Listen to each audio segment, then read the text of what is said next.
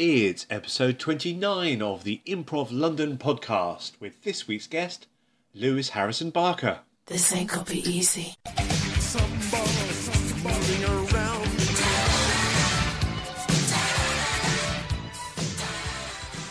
Welcome to episode 29. I had a great time talking to Lewis. We discuss his work as a hospital radio DJ, explore how he feels about improvising Shakespeare with Impromptu Shakespeare, touch upon his improvised puppetry of Glitch, find out what it's like being an adult baby, and discover how he's set to blend terror and improv in the cabin. I learned to improvise.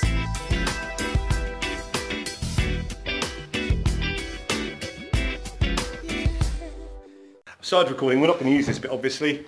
Just getting used to being recorded. I'm sure you're very much used to being recorded. I do hospital radio. You do hospital radio? Yeah. Tell me about... Harlow Hospital Radio, live with Lewis, Mondays, 7 till 9. Really? Yeah. Wow, how did you get into that? I did student radio when I was at university, and then, I missed it, so I just contacted, and they were really welcoming, and I started doing it. So which hospital do you do hospital radio? Princess Alexandra Hospital in Harlow. Oh, right, cool. Yeah.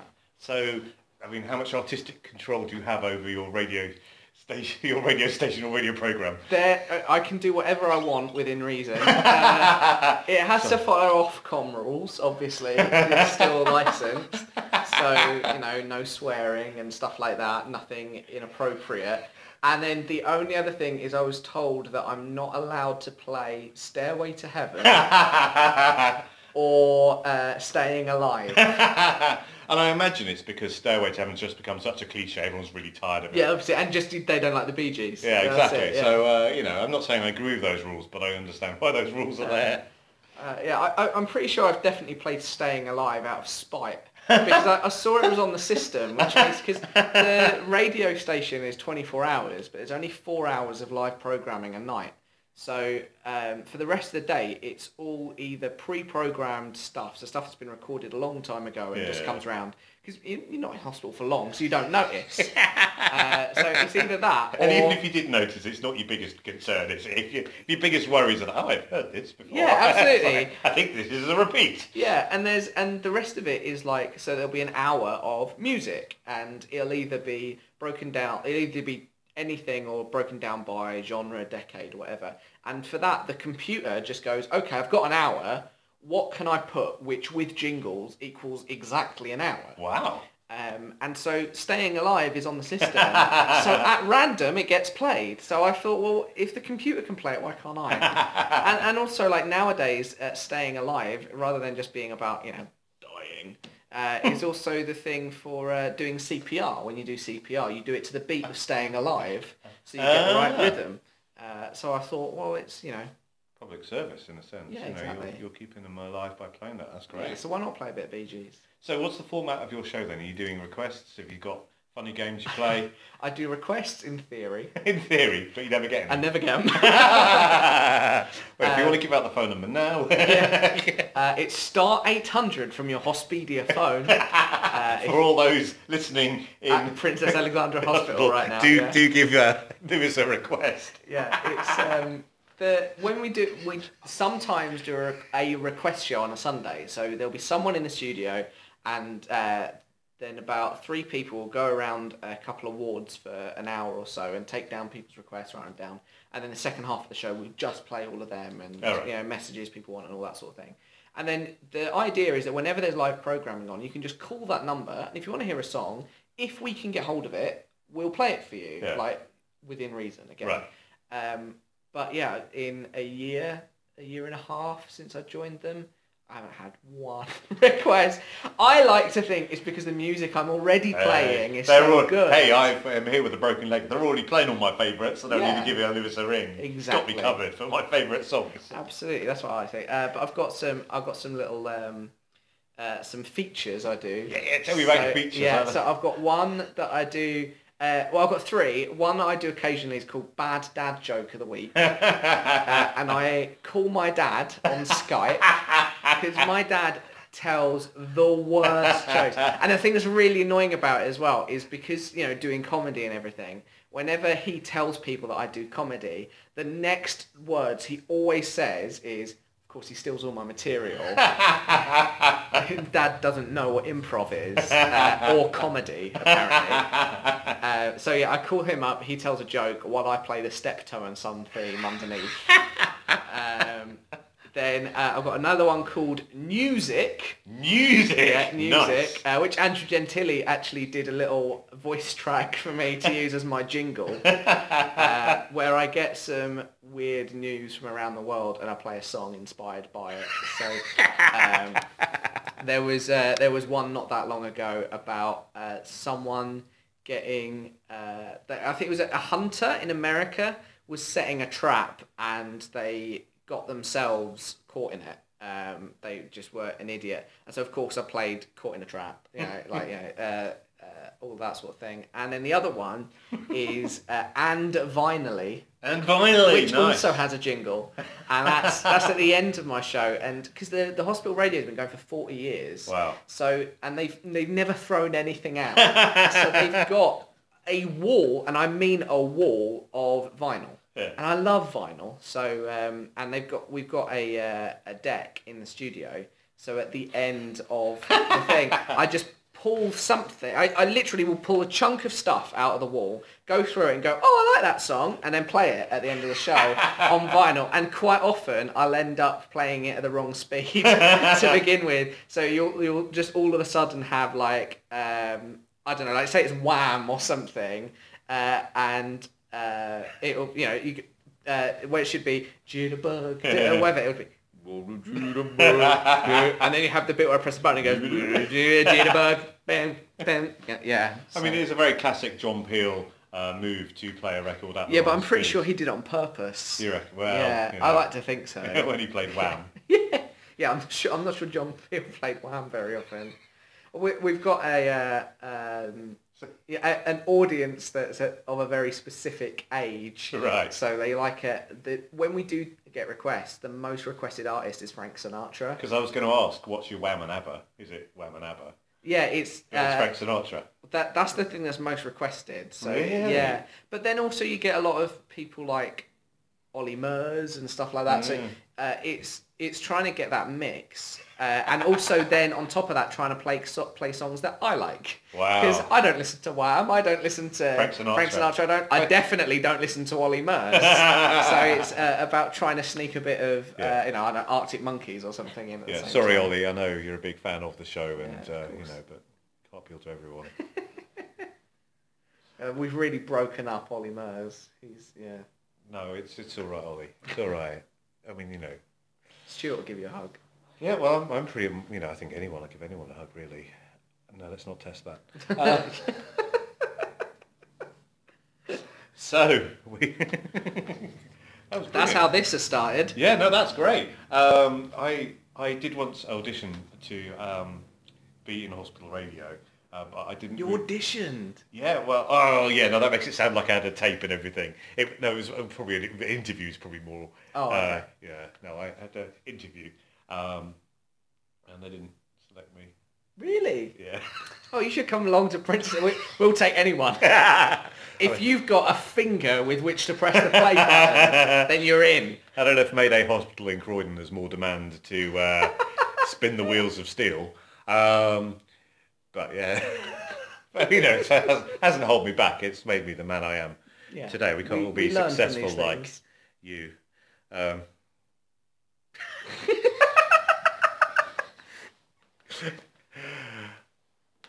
Where shall we start? We've already started, but welcome to the podcast. Thank you for having me.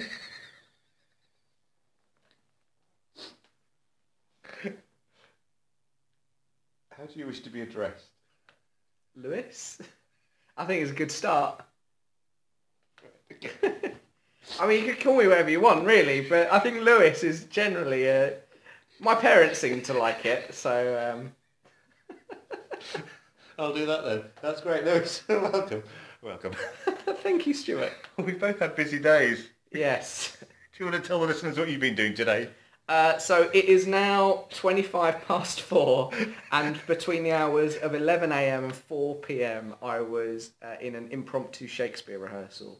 So yeah, I've been improvising in iambic pentameter Right, for brilliant. the bulk of today. And how was that?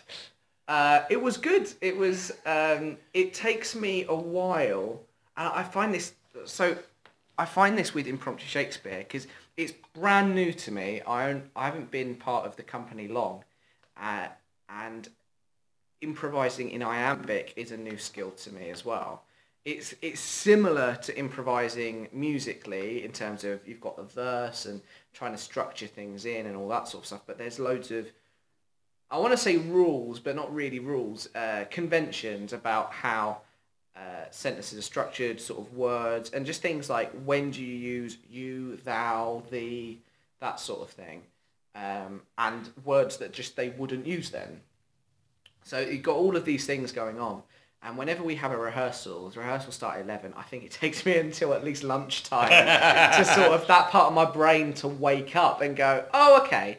Because it can be really, really difficult. You're doing a scene, and if you're really having to think about that, then that's it. The scene takes twice as long as it needs to, and just nothing happens. So the first sort of 2 hours of any impromptu Shakespeare, from my point of view, like, the other guys are great, but from my point of view, it's just like, oh, what am I doing? I can't. And it's the imposter complex. Yeah, right, yeah. You know, you're just in the room thinking everyone else knows what they're doing, and I'm just faking it, and not even faking it well. And I only hope that there's at least 1 or 2 other people in that room that are thinking the same I'm thing. sure there must Otherwise, it's not a complex. You are just an imposter. No, I'm sure that there must be other people feeling the same way, as there are in every rehearsal and indeed every drop-in and workshop. So. Yeah, the weird thing, and this, you know, this is just generally how I operate. I have an imposter complex in general, but is when I'm teaching. Oh, So I'll right. be here at the nursery running like a Mayday's drop-in or something, and I'll just be the back of my mind thinking, don't let any of them know you're not as clever as you look. Yeah, I try to make it a rule not to, and I always have done since I started teaching really early on. I always try and make it a rule to not improvise in a class. Right. Because if I improvise in a class and I make the mistakes that I'm telling people not to, then what right do I have to teach you not to do those things?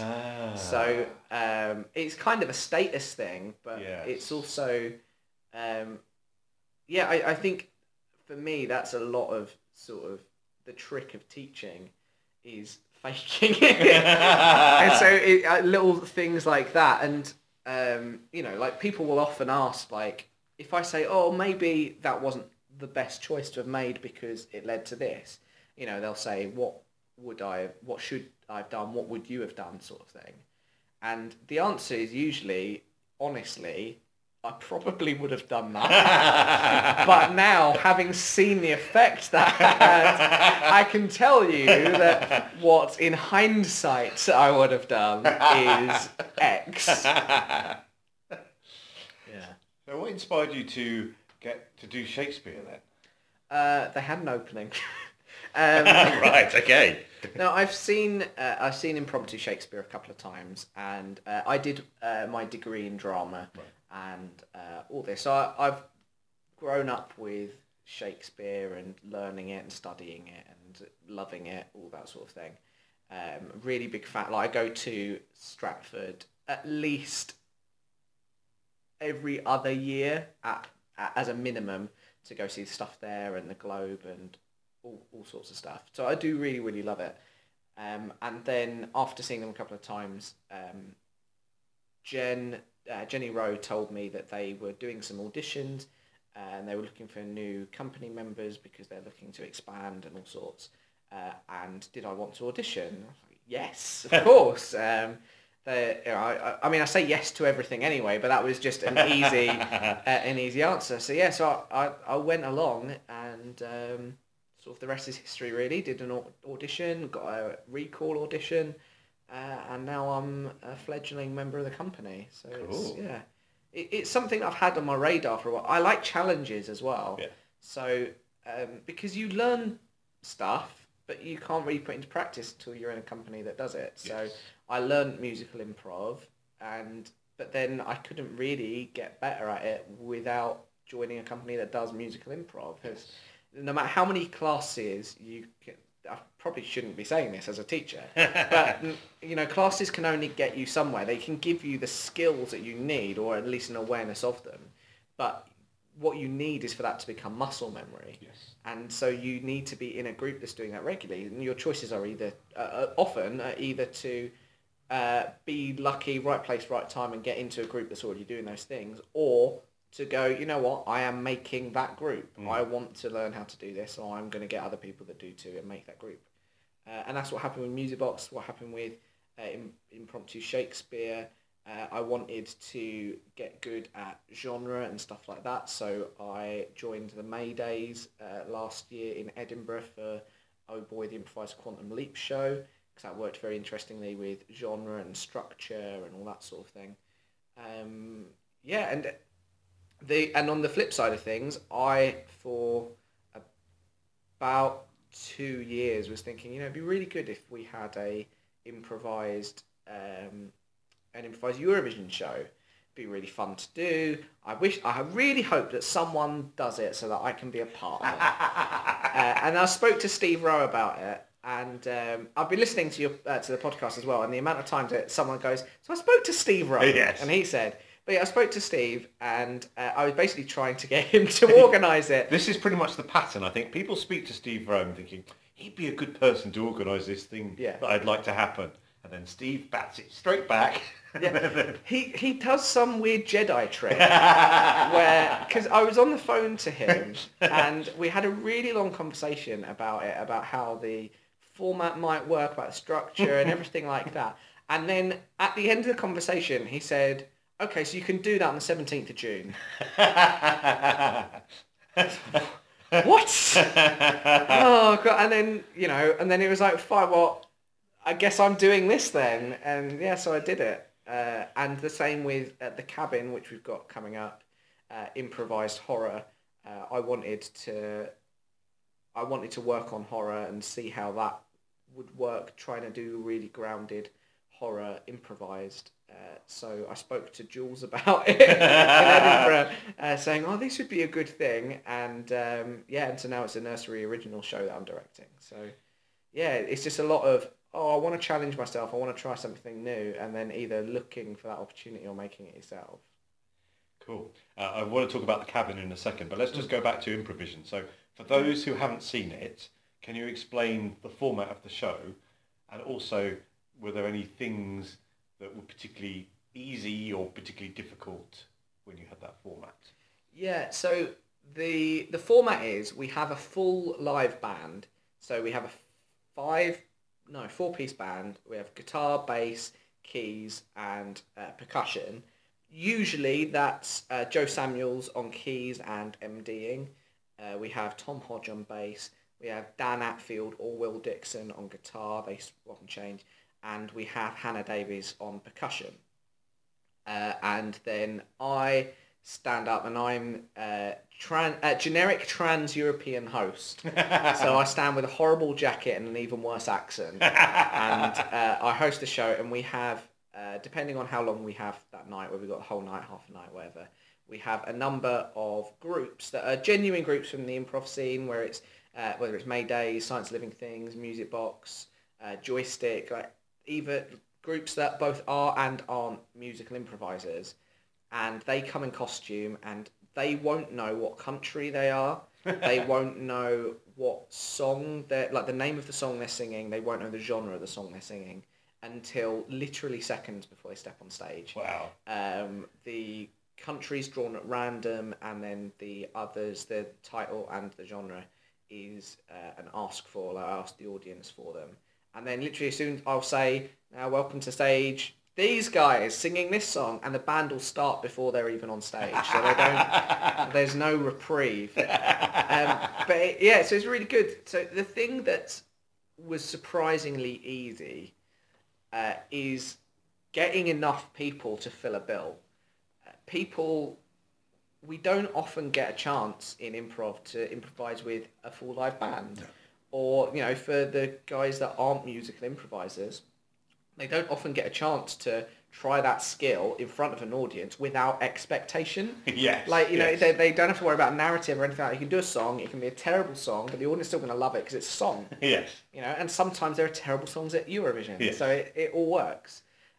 So there's a lot of groups that and people that are really happy to do it and always say yes and that sort of thing, as long as they're available. That's easy.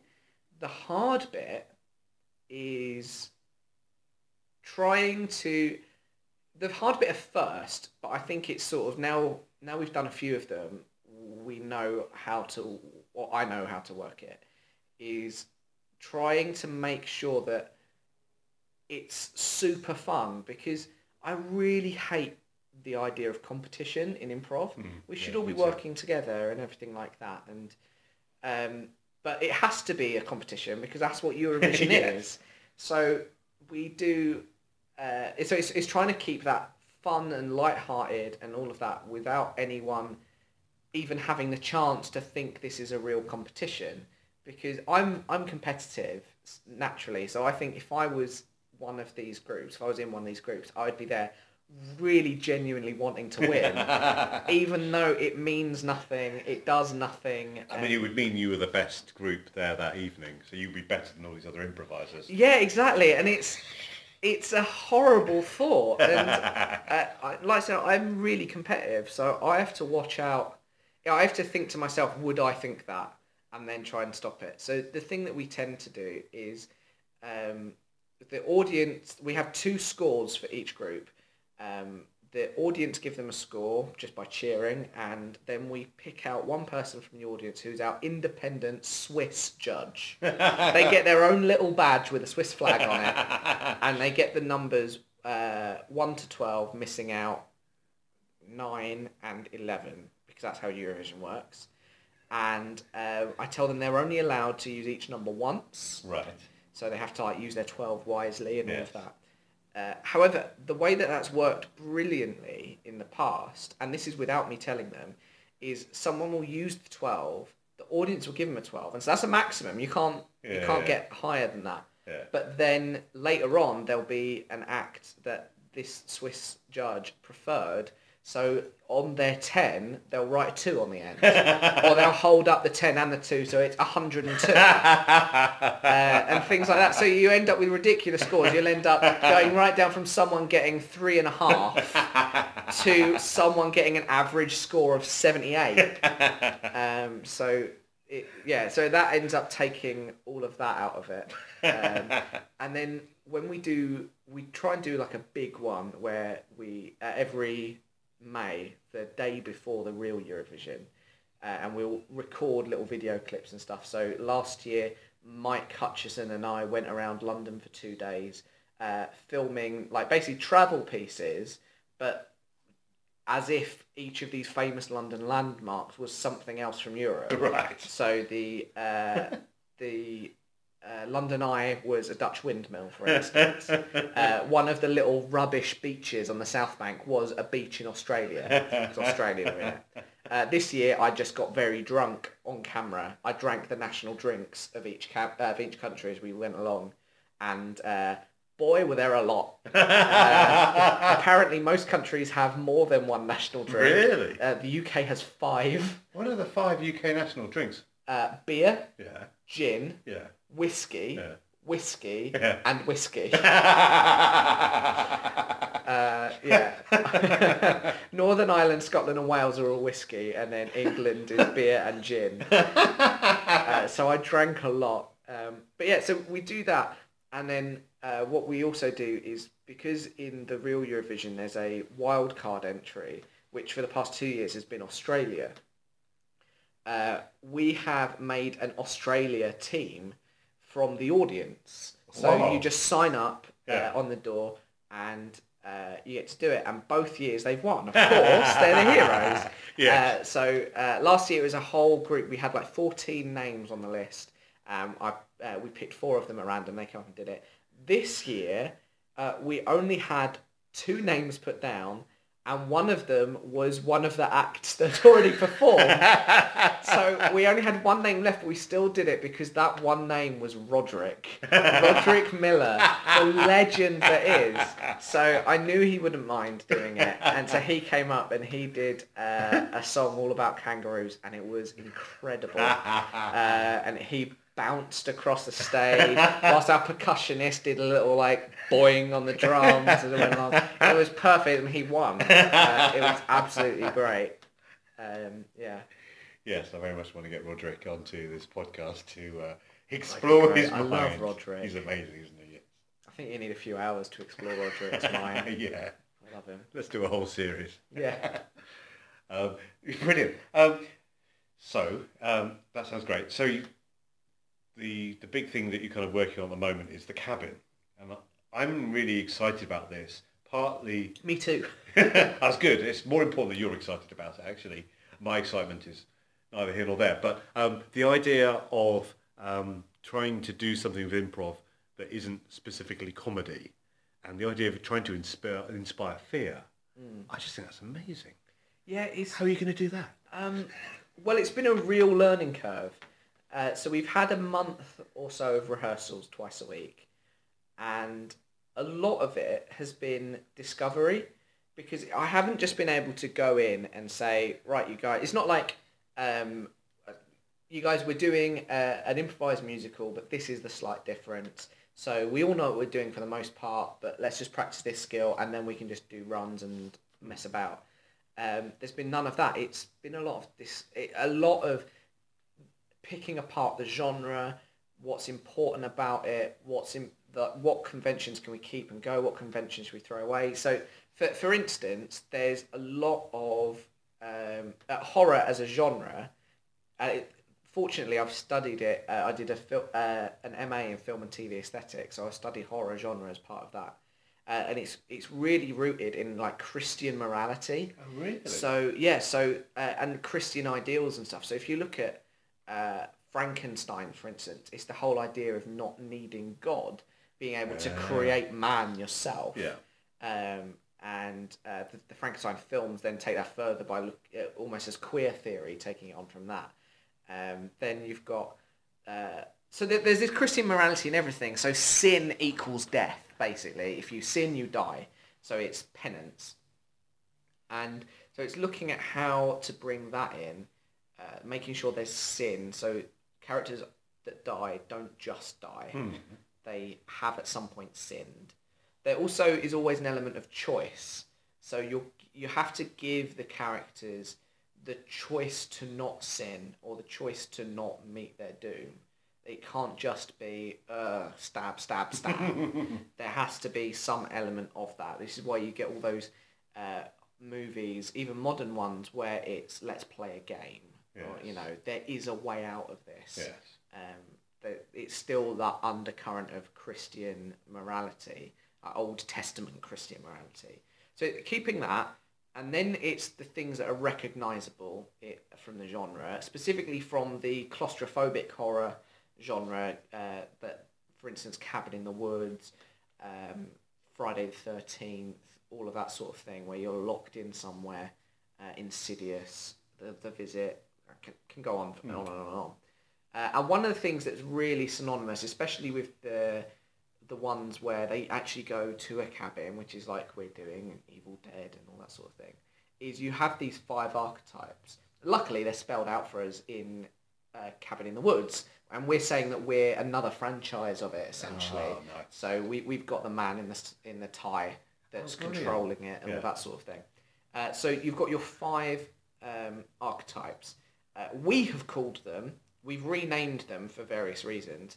We've called them the scholar, the fool, the socialite, the jock, and the innocent. So you want to have all 5 of those recognisable because they all have different strengths. So the jock, for instance, isn't very bright, but he's got a lot of muscle and brawn, so he can solve things by punching a hole in the wall or whatever, fighting his way out. The innocent can solve things through their morality. No, we shouldn't be doing this, all of that sort of thing. where it gets really tricky, we found, is through gender. So I really don't want to do the show where there is a slut character who's this nothing female character that is just there to, wanting to have sex with guys and all that sort. I don't want to do that show. That's terrible. So what we decided very early on is that we were going to... Everyone plays their own gender, so it's convincing. I think it's really hard to play cross-gender convincingly, and we need it to be convincing and grounded. The audience need to care.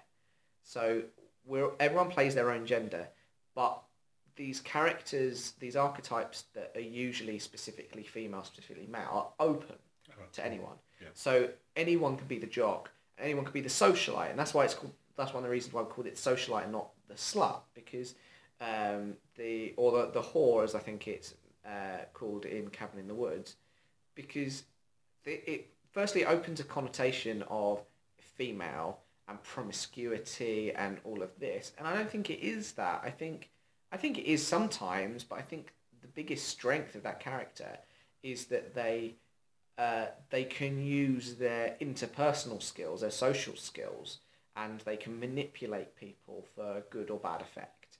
So that's why we renamed it the socialite as opposed to the whore, and so it becomes a positive character and a character that both our male and female cast members can drop into easily without just being like so your mum's really hot, if like they're a guy or whatever.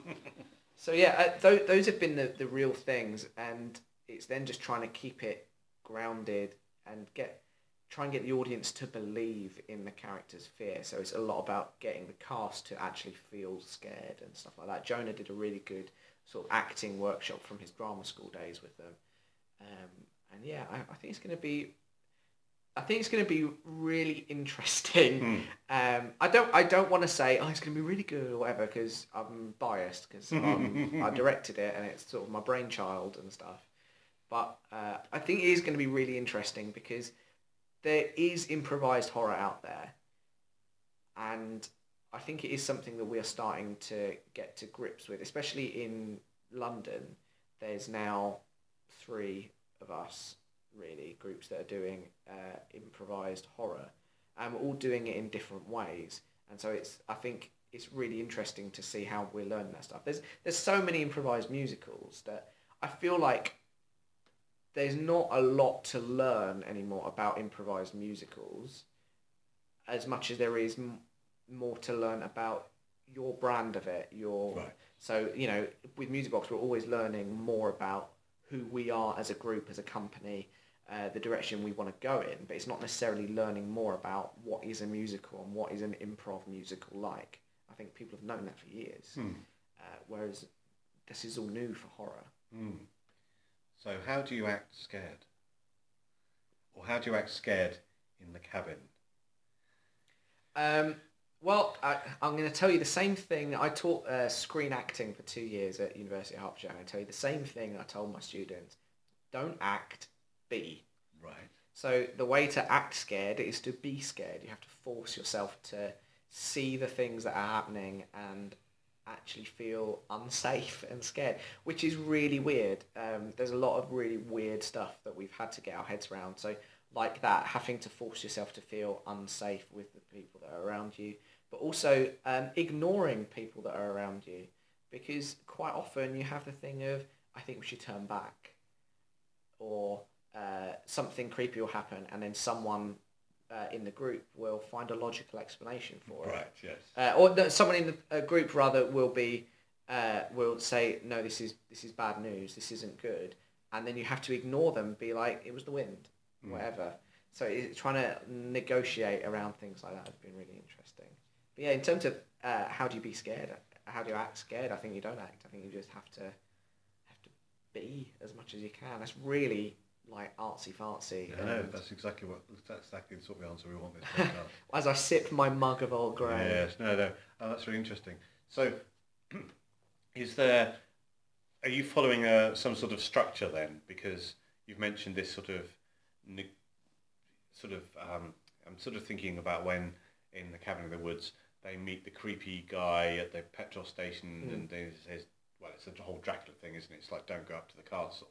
So is there a structure that your show is following, and at certain points you need to negate the horror, and then it comes to a climax, or sort of? We've got a structure in mind, but we don't stick to it 100% because I hate being prescriptive like that. So there's basically a really good book by Blake Snyder, a screenwriting book called Save the Cat, and in it he spells out the structure of every movie you've ever seen and categorizes them. And this sort of movie falls into a category that he calls Monster in the House. So it goes from everything from Evil Dead to Home Alone. You know, you're stuck in a place, and Jaws even. You're stuck in a place, bad guy, bad thing after you, yada, yada, yada.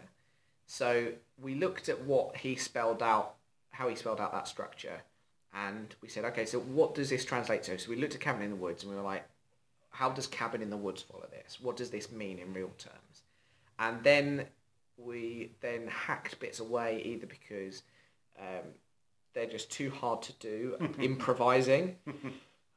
You know, at the end of the day, we don't have the benefit of writing, so, you know, we got rid of some things because of that. there'll be no Japanese ghost story interludes then? Yeah, exactly. Like, you know, you can't just suddenly throw stuff in. So we had to look at that. We had to look at which bits served the story most. We had to look at which bits we could condense together for time, all that sort of stuff. So we've got this pretty relatively simple structure, but basically all it is we have to meet the people and care about them, give them a choice whether or not to go, get them there, then stuff happens while they're there. We make it as hard as possible for the character that we like the most. So maybe we kill everyone except them, maybe we nearly kill them, maybe we torture them, like whatever. You know, we have to make it as hard as it possibly can be for that character, and then they have to solve the problem. So that solution can be them dying, it can be anything, like them unpicking it, escaping, whatever. But there has to be some sort of solution, and then that's it, really. It's just basically who are we getting to the cabin, and then when they're at the cabin, making life horrible for them. So yes, it's that stuff happens bit that I'm particularly interested in exploring. So you've got the 5 cast members. 5 plus. 5. Oh, right. So that's kind of what I was thinking about, because I was thinking if you've just got the cast and they're playing those 5 archetypes, how does bad stuff happen to them if they're all playing those characters? Yeah. So we've made a rule through experimentation that any villain, monster, anything nefarious that isn't humanoid, we don't see. Right. Because it would be, I keep using the example of a jellyfish monster. Right. So, because we're taking from the audience their real life fears. Right. Yeah. And that's what's going to be the thing, or that's going to be the inspiration for the malevolent force, as it were. So if someone's scared of jellyfish, and we have a jellyfish monster as an example, that someone walking on stage going, whoa, whoa, whoa, right, wiggling their arms around, I'm a jellyfish monster, whoa. That's not scary. Exactly, yeah. So, you know, so we can't have that. And we did a rehearsal where we had a secret, like, haunted railroad underneath the cabin. And at one point, a train came over it. And if we had like Jonah, for instance, if Jonah had decided to be that train, it would be ridiculous. It would be absolutely ridiculous. So anything that's not human, we don't see. Right. So even with a cast of 5, we can see stuff.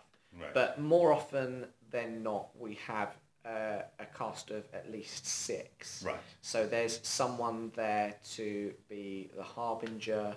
There's someone there to either add colour to this thing that's happening, or to be the thing that's happening, whether that's, you know, an axe murderer comes in, or zombies, or whatever. It could be anything. there is that person to be able to do all that. Oh, great. I mean, and how do you stop it from being silly? You have to really commit to it. Like, you have to personally not find it silly. So we've got Jennifer, who's in the cast. She did a really, really good Harbinger character the other day in rehearsal, and it was all like she was coming in and she was like having a go at these young characters, saying that they were going to go away and sin and have sex and then writhing bodies and sweat and all this sort of stuff. And it was really great. It was like so good until she caught one of the cast laughing and started laughing herself. Right. And as soon as she started laughing, this wonderful character became ridiculous. But until that point, even though she was still saying the same things, it was really convincing as this horrible, creepy character. I mean, we've seen that like old lady in the movies that comes on, it is saying all this explicit stuff that you're going to do and sin and all that sort of thing. And it's really creepy. The interesting thing is the rest of the cast can find it funny, because if someone came and said that to you when you're 17 at a bus station, you would laugh at them. You know, you're bolshy and it's hilarious and this person's a nutcase. The important thing is that the Harbinger or the character that's being ridiculous or whatever can't find themselves ridiculous. Right, yes. Then it gets locked in. Yes. As soon as there's a hint that they find it funny, then it all falls apart. So it's a very tricky line to balance. Yes. And you talk about how the characters need to feel unsafe, whereas obviously the improvisers will feel safe. Well, or will they? Kind of what I'm exploring is that, okay, so how boundaries is kind of what I'm asking about here. How do we, how do we establish boundaries? Because if this is horror, then horrific things could happen. And how do we make sure we're maintaining consent, or do you sort of see what I'm getting at? Well, there's still the element of, we're still people at the end of the day, and so it's, in terms of things like consent and stuff, by knowing our own boundaries is how we know where to draw lines with others. But it's also stuff like, so if something, let's say that this creature, monster, whatever it is, this nefarious thing, part of its deal is to rip clothes off people. We're not going to do that. It's going to be the same way that you mime dropping your trousers in a show or taking your shoes off. You don't actually do it. So that's the usefulness of having really experienced improvisers, is that you've already got this shared language almost of what you do and don't do on stage. And also, it's just like the simple thing of, we're not actually going to kill each other. So you're already doing things for pretend. So it's just about trying to do everything convincingly. There has been some contention with things like our perceptions of the archetypes and stuff, especially as we tread our way around things like gender stereotypes and stuff like that. Because I hate all that stuff, and it should be an even playing field and all of that. But the fact of the matter is that films that we've watched since we were kids and all that have made you subconsciously perceive things as X, Y, Z. So it's easy, for instance, to perceive someone that's especially maybe a male character, a male improviser playing that sort of socialite character. It's easy to perceive them as being the jock, for instance, because there's a big social element to that character. But then vice versa, it can be quite easy to perceive female improvisers that are playing like the jock or the fool, unless they specifically mention sort of getting drunk or playing sport or that sort of thing, things that really tie them down to one role. It can be easy to perceive them as that socialite character. So it's there has been some sort of negotiating, not say negotiating, there's been sort of like, long discussions about, actually, what are these characters, which have been for the better. I've definitely learned a lot about sort of how these sort of archetypes can work in general. But in terms of like boundaries and stuff, especially physical boundaries, it's a lot about just having that trust in the other cast members and knowing that everyone has got this shared knowledge of, well, why would I do that? That's not the way that works. Sorry, I was very rambling. No, it's cool. It's good stuff. Okay, so I've kind of talked about you directing a show, and I'd like to talk a little bit about you being a performer. Yeah. And what's your signature move? What makes, so if you did something in a show, and what would people go, oh, that's Lewis doing his thing. What's your... So you had James on before talking about robots, ninjas, and pirates. Yes. And within that, I am unequivocally a robot. Right. So I tend towards logic and stuff. So if my two things are, if someone comes in and especially a pirate, so someone like James, or Lenny Music Box Show James, or Andrew Gentili, or Rhiannon, for instance, if they come in and just drop this big bomb of whatever the hell that was, I almost instinctively, my brain will go, make that make sense. Brilliant, yeah. So that's what I do. I think a lot of that is not just how my brain works, but how I was taught short form when I first learnt that. It's, about following the rules of the game, making things make sense within the rules of the game. So I think part of it is that. And the other thing is my brain tends towards, I don't want to say wit, because that sounds like I'm being... I'm a very witty chap. This podcast is no place for modesty, or otherwise. I think it's more smart arsery though than wit. I think wit isn't even necessarily the right word. My brain tends towards being a smart arse, so I do. I will occasionally drop a pun or a good rhyme especially into a music box show, drop a good rhyme. I've got quite a good Rolodex of rhymes in my head. So I think that would be a Lewis thing. Having some really grounded scene in a comedy show, and then all of a sudden I'll make a pun out of what's just happened and then just carry on as normal. I think that's quite a Lewis thing. I mean, so do puns come to you naturally, or is this something you've practiced? I think it's a bit of both, because I find joy in bad puns. Right. So, because there's no such thing as a good pun. Well, I was just about to make that very point, actually. Yeah, yes. So... all puns are bad. Yeah, exactly. So, I find joy in those, in puns, and it's like a guilty pleasure. It's an indulgence. So, yeah, so I think... Sorry, what was your question? I was asking. I was basically asking you what I asked James. Was like, what are you, what are you really good at? Is what I'm asking you. It's like, and you were saying how you make sense of things, and you're also smart ass, witty. Yeah. Well, when IO came over and did a week intensive in London 3 years ago. I was in Colleen Doyle's class, Colleen Doyle of Dummy and other wonderful things.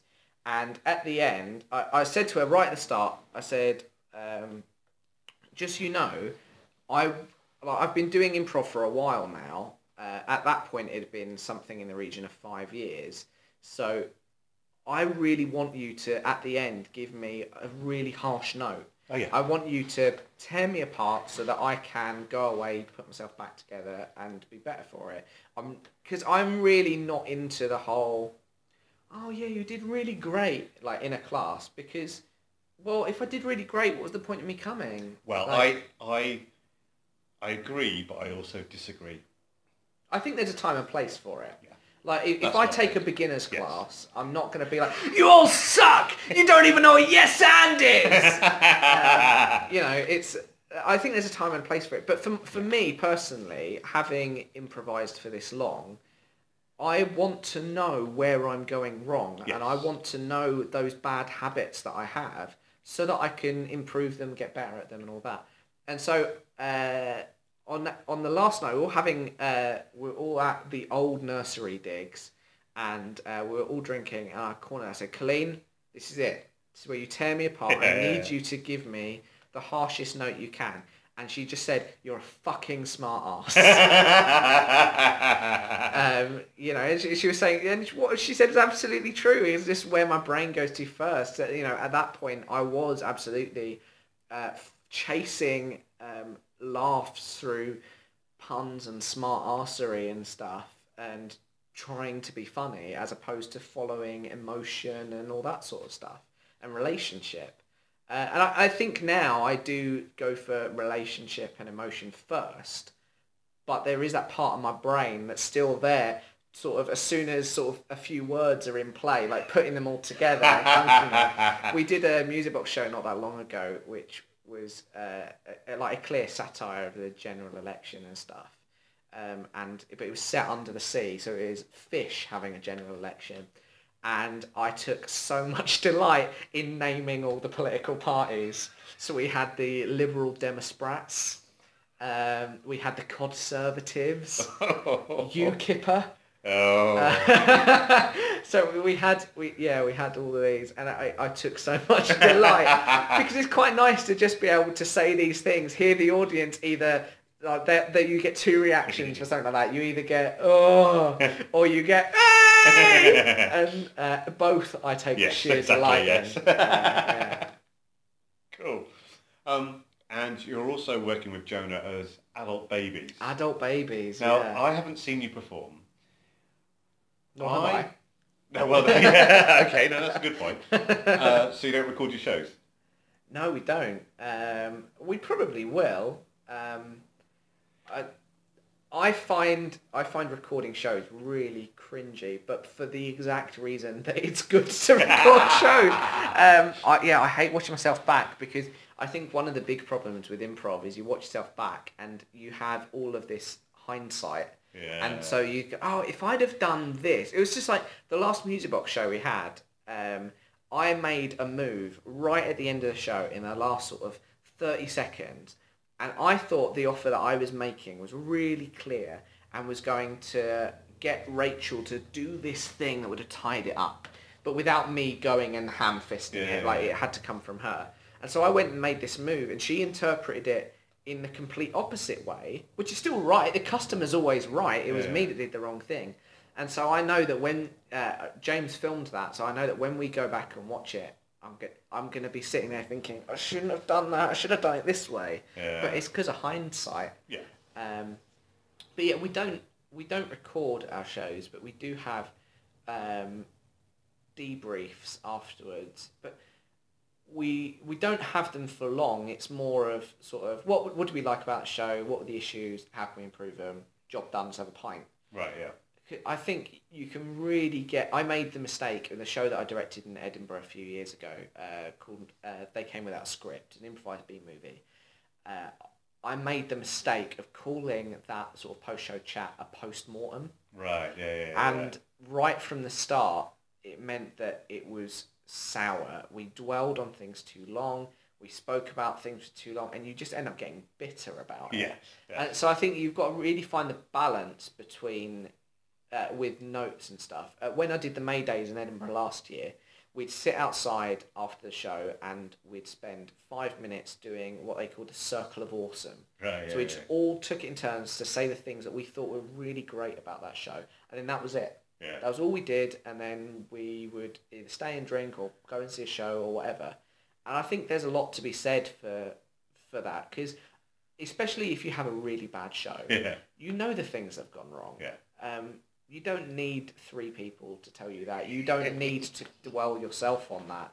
A lot of people say that you shouldn't feel the benefit, or that you shouldn't feel happy or sad about a show longer than the following morning.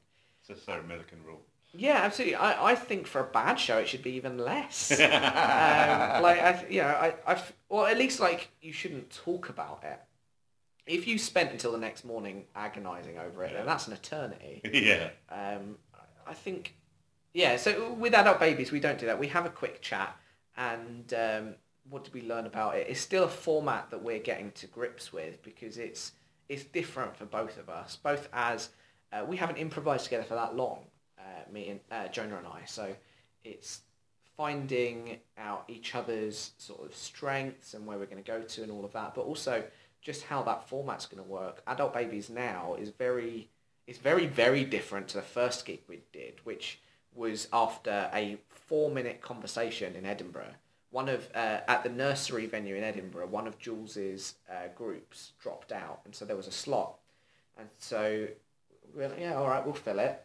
And we'd done a really nice scene in the Maydays show earlier, where we were those characters. So we were like, okay, well, let's explore what life is like as a baby, and we'll also do some scenes as other inanimate objects, so as cotton buds or whatever, asked the audience.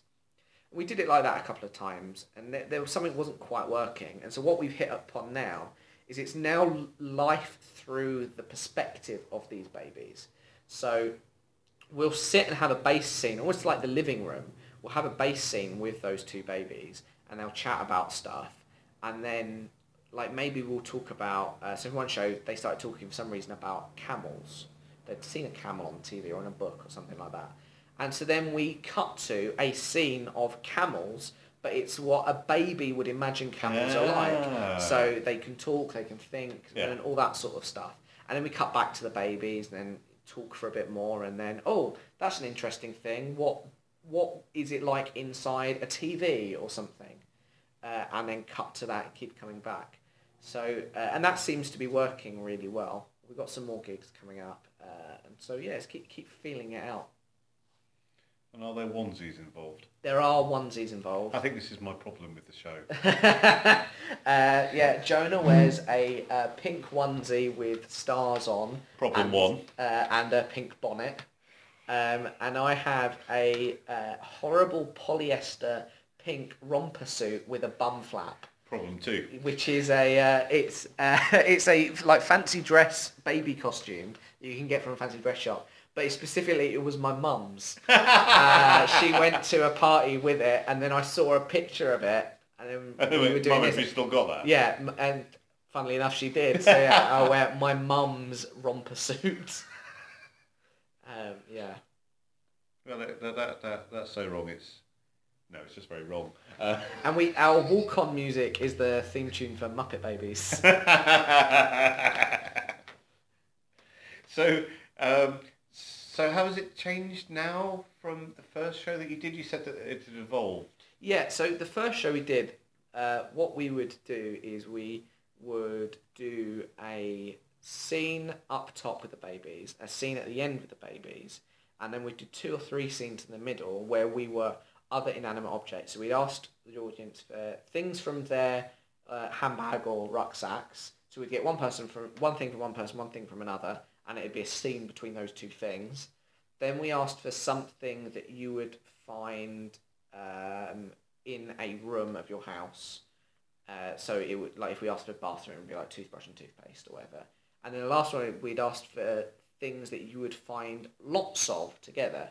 So cotton buds or a bag of rice or something like that. And so we played grains of rice and that sort of thing. Right. Now we don't do that. What we do is up top we get a word, and then we do our bass scene, and then we just talk until we find something that we think that'd be interesting to explore from a baby's viewpoint, and one of us will initiate that scene, and then when we're done with it, we go back to the babies, find something new, go to that, back to the baby. So we keep returning to them. So it's basically a character version of the living room format. So it's those 2 in their living room, as it were. It's just instead of it being us talking as real people, it's those 2 babies and their characters. So the living room format is... So living room format, you've got a sofa on one side of the stage, and you basically just have a group of improvisers sit on it, and they'll take a word from the audience, and chat about that word. It's basically like a group Armando. Oh, right. So you chat about that word, and then eventually someone will find inspiration from something someone said and go over to the other half of the stage and do a scene, and you'd go and join them. And when that scene, to end that scene, rather than sweeping or anything like that, someone on the sofa will start talking. And they'll talk about something, a real life experience that's been inspired by that scene or the conversation before or whatever.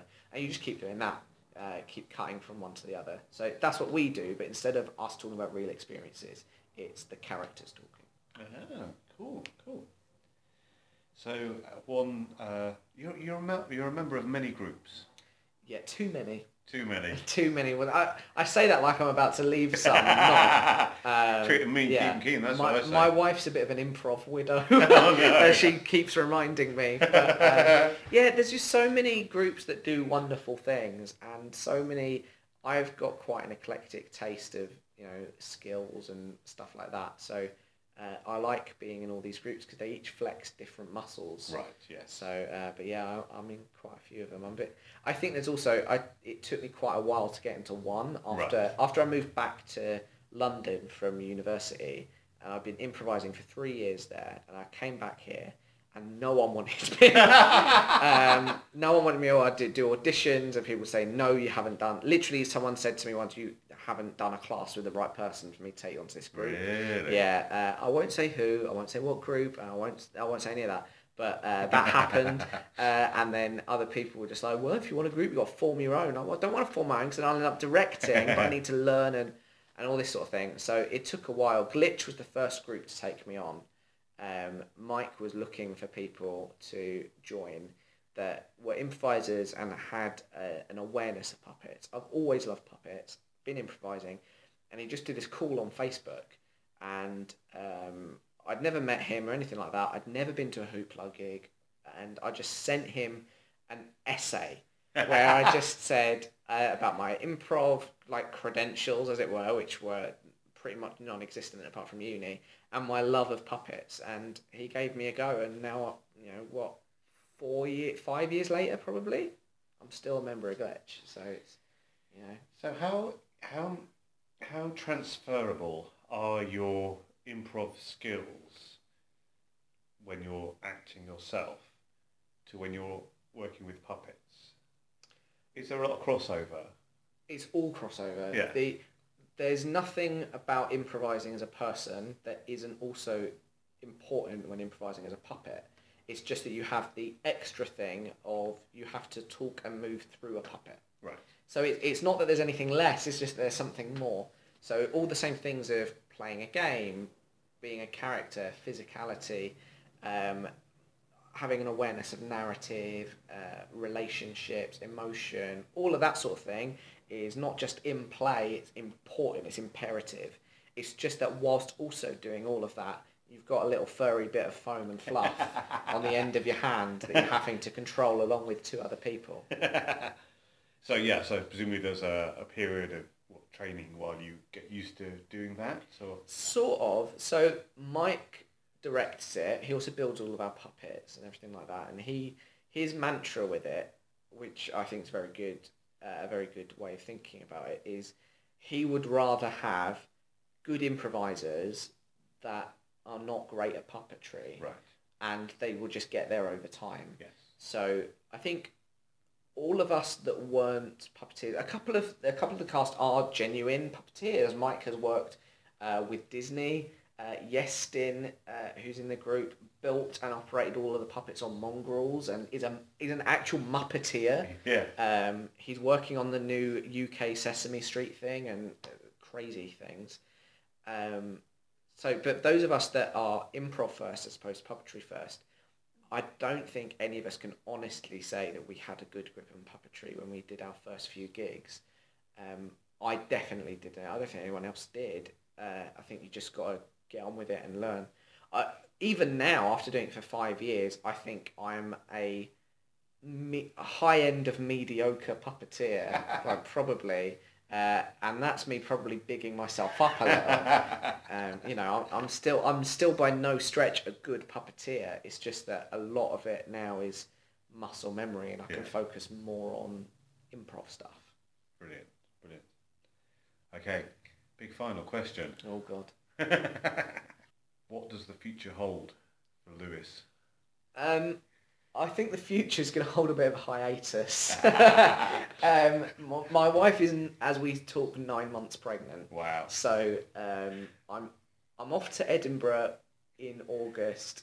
So it's June now. She's due any day. I'm off to Edinburgh in August with Impromptu Shakespeare and Glitch. So I'll be doing 2 shows a day for a week, probably more actually by the time I'm there. And I think after that, I'm basically going to take until January off. Yeah. I think just for both mine and my wife's sanity, because on top of all that, we're also going to move house and I'm starting a new job. So I think I need some time for life. Yeah. But I'm not sure that'll last until January. I'm gonna stick with Impromptu Shakespeare and keep coming back for all that because it's my newest thing and it's the thing I'm least experienced at. So I need to dedicate as much time as I can to that.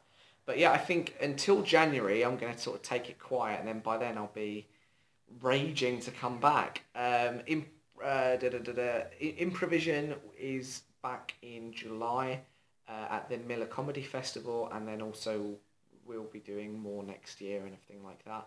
Music Box is ongoing, Glitch is ongoing, Impromptu Shakespeare is ongoing, the May Days are wonderful and ongoing. I think everything's just going to be ticking on without me until January, and hopefully I can jump in and say, "Hi guys, I missed you, let's do stuff." Yay for doing stuff. Yeah, it's really hard for me, this concept of having a hiatus, because my mantra really is to say yes to everything, which is why I end up doing so many things. Because it'll just be someone will be like the May Days will say, "We need people to cover in Edinburgh. Is anyone free?" And I'll be like, "Yes! Lewis, are you going to Edinburgh?" "Now I am." That's genuinely what happened last year, and stuff like that. So it's really odd for me to have to say no and have to say yes, but in January. We'll leave it until then.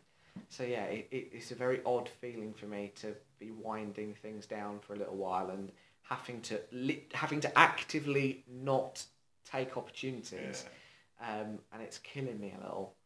Yeah. But you've got your priorities right, and you'll come back stronger. Yeah, absolutely. Improv will still be there. Yeah, improv will still be there. The thing is what's happening with improv is so exciting at the minute, because it's sort of this is going to sound really poncy, but I think it is sort of a renaissance of improv as an art, and you've got the Bristol Improv Theatre buying their premises, which is so exciting. The UK's first full-time improv theatre.